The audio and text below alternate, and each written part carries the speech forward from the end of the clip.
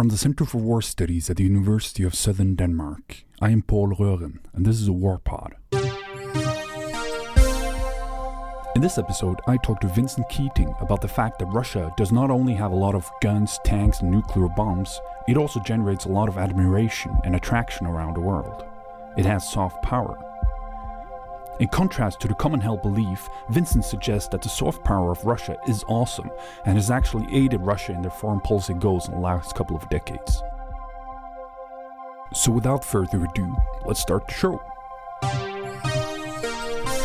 So, welcome Vincent. How does it feel to be one of the first people on the show? This is a very exciting opportunity, I'm sure. Are you honored? Listen, so honored. So honored. I mean, we'll see how this works out. Yeah, that's the important thing. Have you done a lot of these things before? This is actually the first time I've ever done something like this. Have you been on radio before? I have never been on radio before. No, so this is new experiences for everybody here. Yeah. To those of you who don't know, Vincent is an excellent speaker in all kinds of awkward social situations, as I have personally experienced, and he is able to talk about anything and make everything interesting. So just to get just for you to get very excited about this show, right? Yeah. So there's no way that I can actually exceed expectations. Exactly. It can only go downhill from here. So, first of all, I wanted to talk a little bit about asking you to give us some insights on how you and Katarzyna, who you co-authored the article with, got the idea of writing the article in the first place. So does it draw upon things that you've been writing previous, and how did you sort of get on track to the Russian soft power kind of area?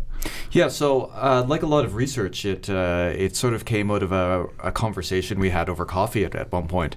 I had never worked on Russia nor Russian soft power or soft power in general.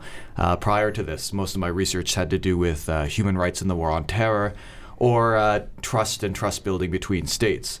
Katarzyna, on the other hand, has worked on Russia before, and we were talking a little bit about Russia's place in the world, Russia as a rising power. And one of the things that I had just casually brought up to her in this coffee conversation was exactly this idea that Russia doesn't have any soft power. Because of course I had been hearing in the media that there were you had many sort of populist and conservative leaders that seemed to be looking towards Russia with admiration. And so I asked her, it's actually amazing that no one thinks Russia has soft power. She knew the literature and realized nobody's said this before, which of course is the key when you're doing academia. And so we, from that point forward, a lucky coffee, we decided to go for it and write the article. Yeah. But before we get to sort of what this all means, I want you to perhaps give us a short crash course for those who are potentially listening here who doesn't really know what soft power is. Yes. So soft power is a term, I guess generally associated with Joseph Nye. And the argument that Nye was trying to make, the article comes out just after the end of the Cold War. And the argument is states can have hard power being resources, military, things that they can do coercion or bribery with. But in this new world, in this new post-Cold War world, this isn't going to be, the only tool that's going to be important. So what Nye argues is that what we need to also think about is the state's power of attraction. And Nye argued that there are a couple of different elements that make states attractive. One is their ideology, so whether or not the sort of ideas that they live by, that they see their state, what the core ideas of the state are, whether or not those are universal in scope.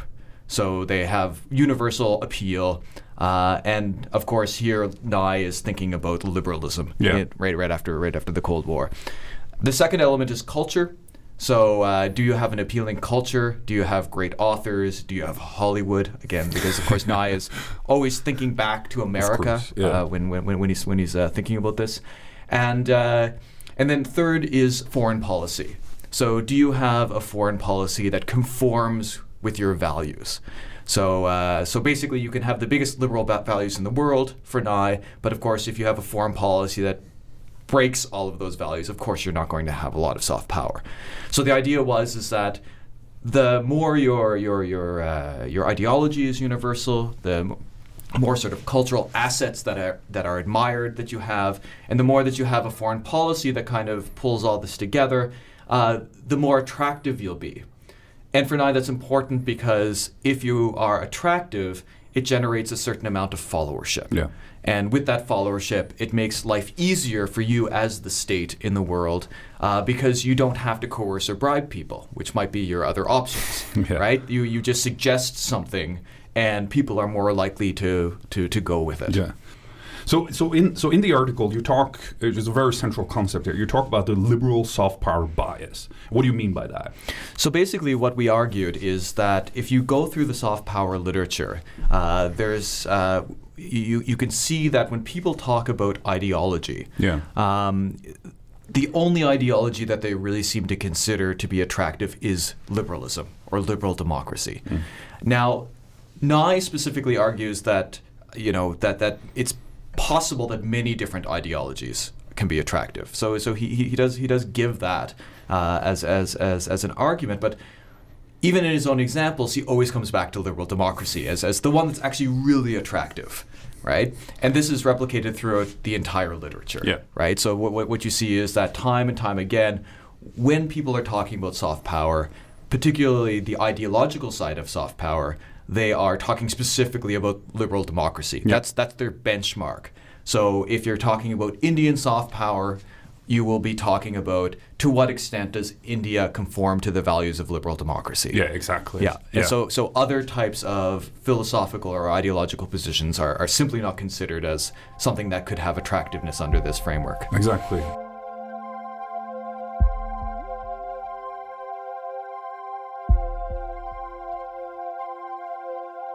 So in the article, you argue that Russia has soft power across 3 categories. So I want you to tell me a little bit about each of them and what they, in particular, what they mean. Yeah. So the first category that we talk about is how Russia is increasingly becoming a leader in basically Christian traditional conservatism. Okay, so Russia in the last sort of 5 years, maybe 10 years, again, it's very difficult to put an exact date on this, right? In the last little while, right, has really been pushing the sort of Christian conservative element, domestically. And what we find happening is that this is being picked up by other sort of populist Christian leaders, right? As something that they point to as something that they want to emulate. Yeah. Right? So it's a message of a Christian Europe, right? Exactly. A Christian Europe, sometimes framed, in terms of the immigration debate as being an anti-Muslim, debate by the far right. But again, the sort of ideology there is not liberal democratic at all, but a very conservative, Christian conservative message that's coming out.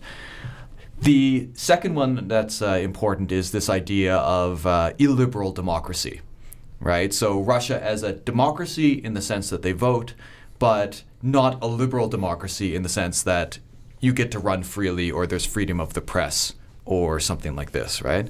So this message is really sort of resonates with certain leaders of political parties who of course want to install their own sort of illiberal democracy themselves, right? So leaders who probably, if they were to get in power, would want to similarly crack down on the media, similarly sort of stack the Supreme Court, so that the sort of like open dissent becomes more difficult. The third one is leadership, right? The strong leadership, and this particularly points to Putin. Yeah, exactly. Yeah. So it's Vladimir Putin as strong leader, as the one who makes decisions, and you can kind of contrast this with sort of the wimpy bureaucrats in Brussels who just go to meetings all day and can barely get their act together, whereas Putin is the strong singular leader who makes the tough choice and rides horses and kills stuff. No, but this is the thing, right? So it's the heroic, strong leader, and again that has resonance, particularly when contrasted with the more bureaucratic structures of the European Union. For instance. Absolutely, So to pick up on that, what kind of countries are prone to effects from this sort of through these channels of Russian soft power? Well, I mean, in the article, we basically argue that these ideas are being popping up and having resonance in many Western countries. There isn't. I wouldn't pick a specific country or specific countries, because what it is that where you have nationalist, populist, what we might call far-right groups, exactly. But importantly also far-left groups. Yeah, exactly. In some cases, who also sort of go with the nationalist, populist bandwagon. Sure. Where you find these groups, you find them basically openly looking to Russia with admiration. When we started doing the empirical research, because of course I was thinking of Trump, I might have been thinking about Marine Le Pen, of right? course. The obvious examples. Yeah. But once you start digging down, you find that there are many leaders across the board through many different European countries, the United States, that seem to be okay with openly saying, we think that Russia is doing the right things with these values. Yeah. So you mentioned also in the article that we are not to focus so much on the production side of Russian soft, or when we're studying Russian soft power, and that there has been an overemphasis on the cultural pillar of Russian soft power. Why is this so, and why should we what should we instead focus on if other people out there want to research Russian soft power? Yeah. So when Katarzyna and I, when we did our research and we went through the existing literature, I mean, there were two things that you just said that we really noticed that were prevalent throughout the literature. Yeah. And the thing is that if you automatically have the assumption that Russian ideology can't be attractive, right, it means that you're only left with a couple of options when talking about Russian soft power. Exactly. Right. One of them is the cultural element. Yeah. Right. So you have plenty of articles talking about the role of the Russian Orthodox Church. Yeah. The role of the Russian language. The role of famous Russian writers. Okay.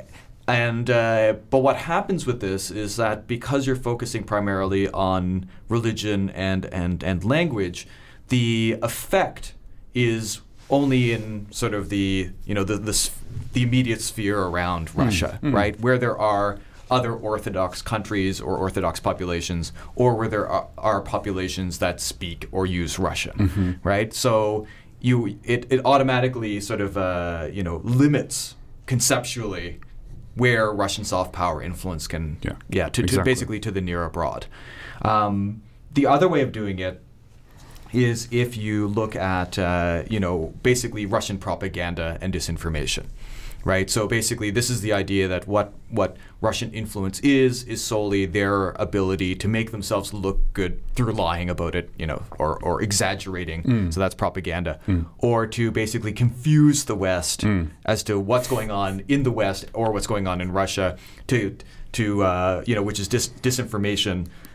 The whole point of it being in the literature to have some sort of moral equivalence. Yeah. But when you look at it this way, all you do is you look at the production side of what the Russian government is doing. Yeah, exactly. So Russian soft power turns into nothing more than whatever the program of the Russian state is. Yeah.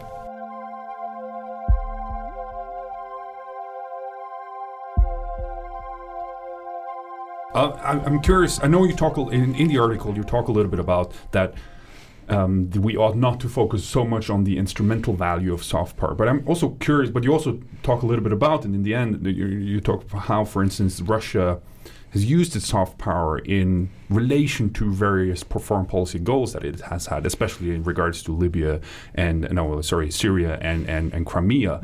What do you mean by that? So in what ways has the Russian soft power sort of helped Russia in their endeavors in world politics? Yes. So I think first is sort of like an issue of clarification when we talk about soft power. It's my opinion that it's very difficult to use the word soft power and the verb to use. Yeah, exactly. Because for me, I see it as a latent quality. Yeah. Right? It's a latent quality based on the ideological or cultural attraction. Yeah. So Russia has soft power when it goes into negotiations or when it tries to do things.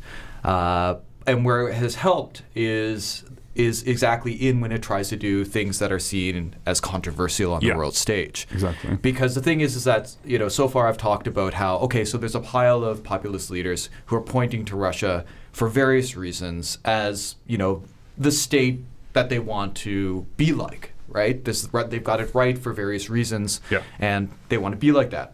But the important thing about soft power isn't just the fact that you have people who admire you. The important thing about soft power that Joseph Nye talks about is that when people admire you, it's easier to do things. It's easier to do your foreign policy, right? You would expect less resistance because you're seen as a leader, and then people tend to follow along. Yeah. So it's not just that people like Marine Le Pen or Donald Trump or most of Donald Trump's advisors, right? Have said really nice things about Putin or nice things about Russia.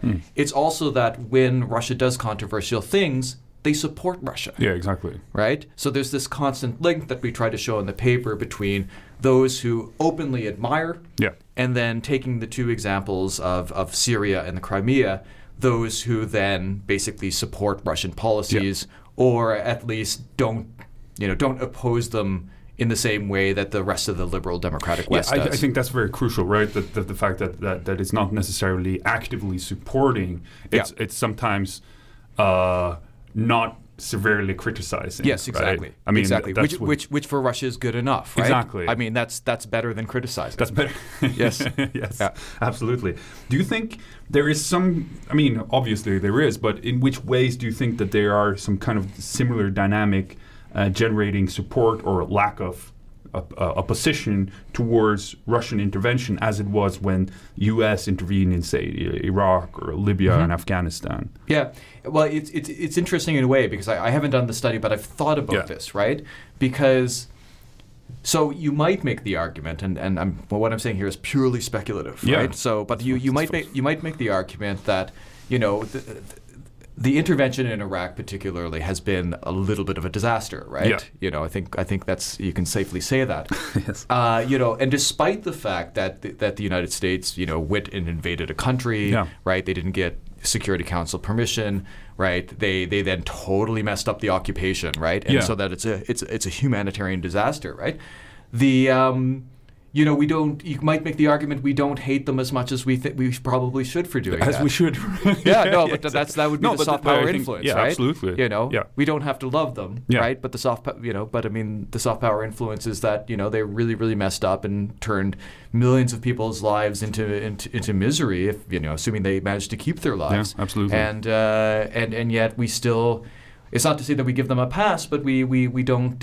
You might be able to argue that we don't dislike them as much as we should otherwise dislike them. Yeah, exactly. Yeah. And so that's also a follow-up question there. How much of this is basically just alliance politics, and how much is it U.S. soft power that makes us not hate the U.S. for the various interventions? Yeah, I mean it's a good question, and I've already in the last question speculated away, right? Without any basis, So I'm not really quite sure. The important thing is that what would be interesting about studying it is exactly doing the same thing that we did with the Russia paper and doing it in the United States example. Because the point of the Russian paper is that it doesn't matter whether you're allies with Russia or not, right? It comes from a lot of NATO countries, right? It's the ideology that you carry if you're in Hungary, if you're in France, if you're in the United States that generates the support. Yeah, exactly. Right? So the fact that the states are allied together actually doesn't seem to matter all that much in terms of whether or not political elites will be under soft power influence. This might be a silly question, but is it a bad thing that Russia has considerable soft power? And for whom is it a bad thing, and for who is it a good thing? Yeah, I think this is actually a very good question, right? Because who is it a bad thing for, right? It's a bad thing if you're a liberal Democrat, right? I mean, that's kind of how it works. I'm a liberal Democrat. I'm pretty sure you're a liberal Democrat at the end of the day. Yeah. We're like more or less, right? No. we can critique liberalism, but at the end of the day, we're not. We're not. We're all in Scandinavia, so it's more or less. This is the thing, right? Yes, exactly. So I think the fact that the soft power influence is bad for liberal democracy potentially, because the other thing that we've seen and we started to see is that Russia is, of course, helping these parties out. Yeah. Right. I mean, they've helped out the Front National in France. Right, and they're almost perhaps Donald Trump. Yeah, perhaps Donald Trump. Yeah, but the thing is that this whole sort of Russian influence thing makes makes more sense, I guess you could say, right? If you think about it in terms of Russian soft power. Yeah, absolutely. I mean, Trump is the strong leader, demagogue, populist, nationalist, right? Yeah. I mean, he kind of ticks all of the boxes. So it is, under this perspective, completely unsurprising that he thinks Putin is a good guy and that he would think about actively cooperating with him if they did. Or creating channels where or allegedly creating channels. We'll see how it works out in terms of the investigation. Yeah.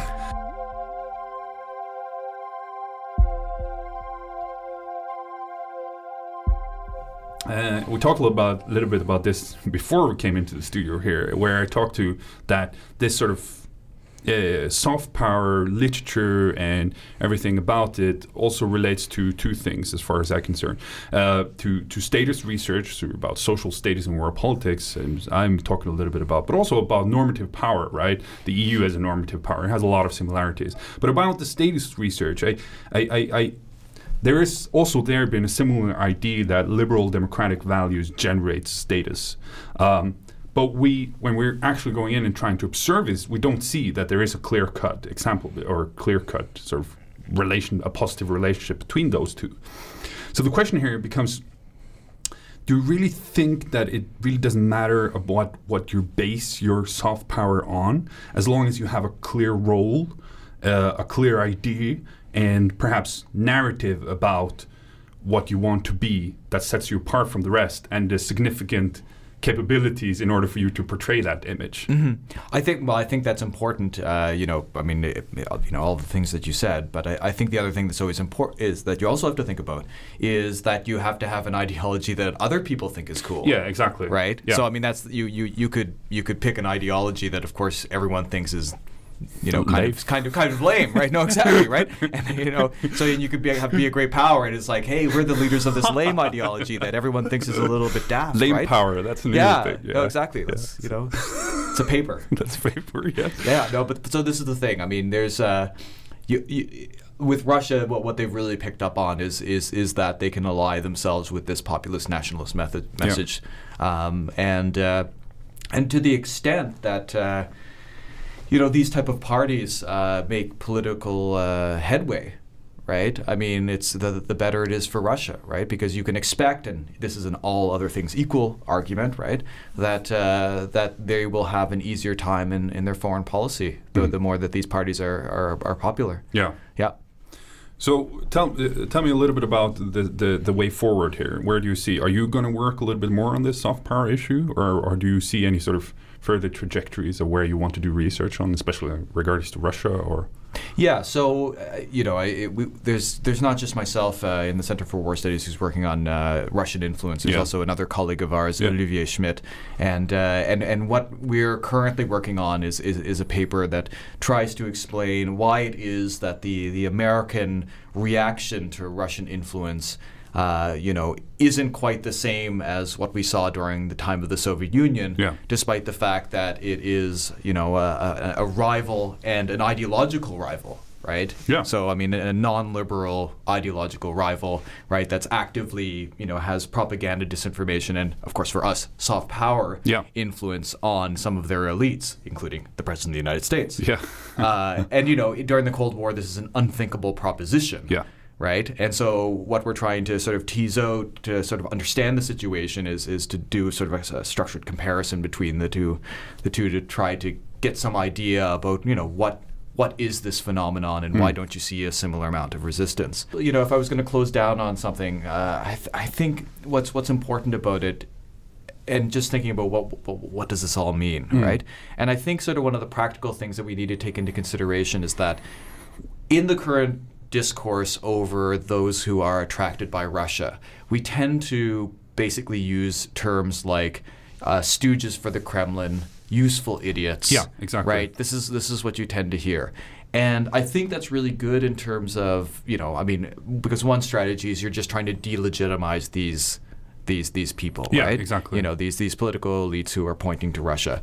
But I think we have to be careful here, because we have to recognize that, they might not just be useful idiots, as in sort of like pawns, but that this is a broader phenomenon. Yeah, absolutely. Right? This is a broader phenomenon tied up with the surge of conservative populist belief in Europe. Absolutely. And that, our discourse about how we deal with it, can't drive how we actually think about it, right? So that, it's not just a couple of people. Yeah. It could be a broader thing, and we need to take that, more seriously. Well, I think that's very interesting, and it also goes back to what we talked about, that it might not be that just there are people who are entirely convinced of this. I mean, sometimes we would label those people lunatics, but those who are entirely convinced of this, who buy into everything that is being said. Yeah. But it's also, it probably works on a continuum a little bit, right? Yeah, there are people that are influenced by this who are also, again, influenced by other kinds of soft power in the world, say U.S. soft power or just basic liberal democratic ideals.